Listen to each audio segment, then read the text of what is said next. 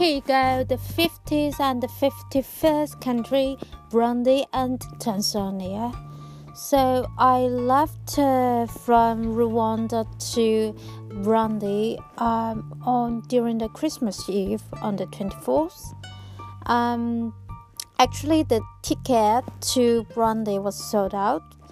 But the ticket office asked me to wait to see if there's anybody withdraw the ticket. So eventually I got one.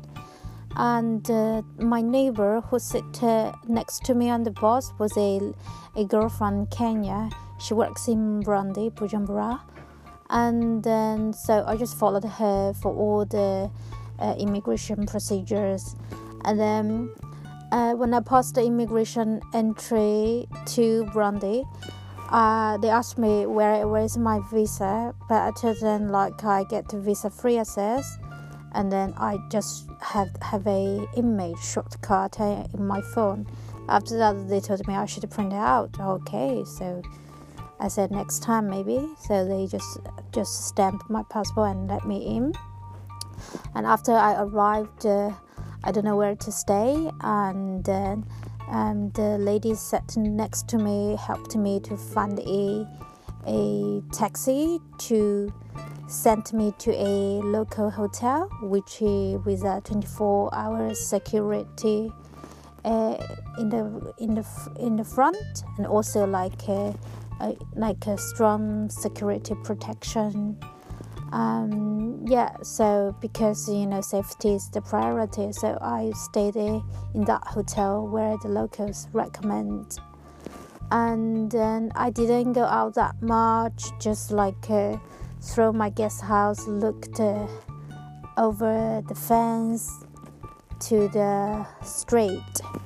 And after that, I didn't plan to stay much longer in Burundi because it's expensive. Most of the products it's imported, and also many people speak French there due to the language barrier.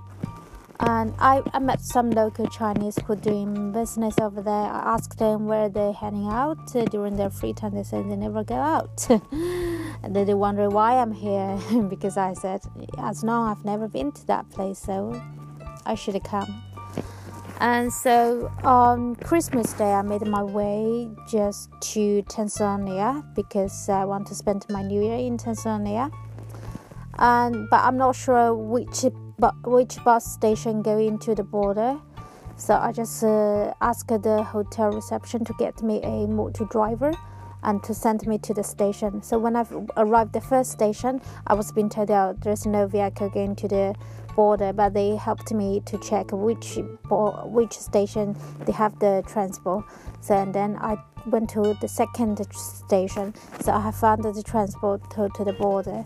But when I arrived at the border, and then when I tried to disembark from the country, and the immigration officer asked me for a transit visa, but I don't even need a visa, so I start to fight with them because they insist to ask me for a transit visa even I already have an entry permit for visa free.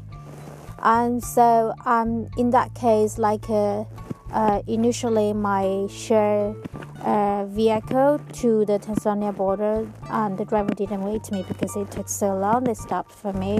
I didn't get the extra stamp. So I was at the border for 2 or 3 hours. I was crying because I feel so helpless. I called the China embassy, but it's during holiday. No one picked up the phone. And the immigration officer speak French. I got one lady who speak English. She helped to translate for me in that office, but eventually, she's not willing to help. So it was just so frustrated, and I feel in Burundi is so corrupt. Even they take my money. I mean, the country it's still poor.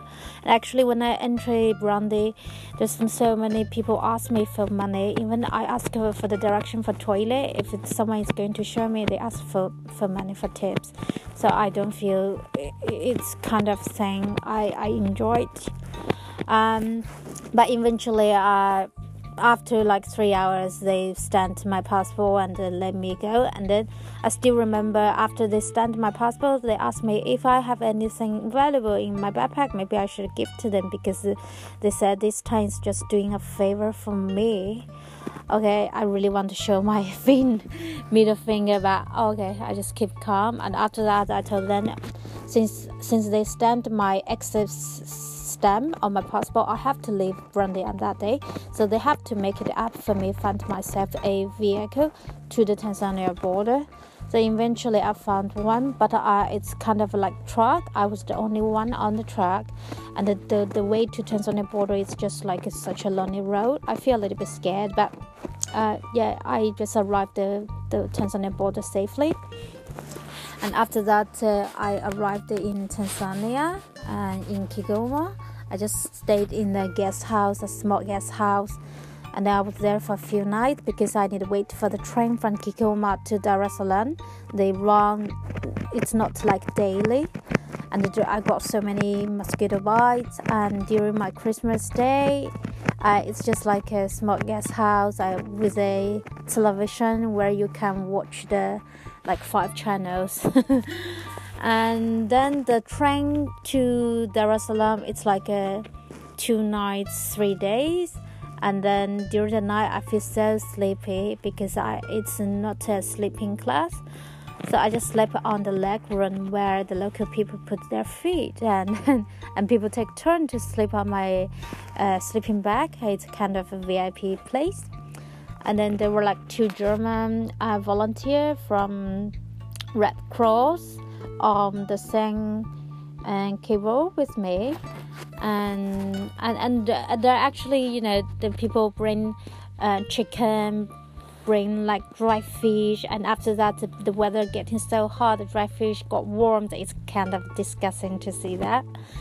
And also there's some railway stuff, some problem, and you have to replace some distance by bus and so on. So it was being delayed a little bit. When I reached Dar es Salaam, it's late night, and I don't have enough cash for even dala. So the volunteers helped me, and then I stayed in YMCA in Dar es Salaam. And after that, I made my way to Zanzibar, Stone Town. I spent my New Year in Zanzibar, and I met some lovely kids in Zanzibar. And after that, I returned back to the mainland from an overnight ferry. So when we arrived in Dar es Salaam, it's still not sunrise there, so you can still stay on the boat, and after that get on the mainland. And then I tried to get a ticket toward the Malawi border, but the ticket was sold out, so I stayed in the guest house near the bus station. The next day I tried again, and the next day I got my ticket. So when I arrived the border, I found out it's not going to Malawi, it's going to Zambia.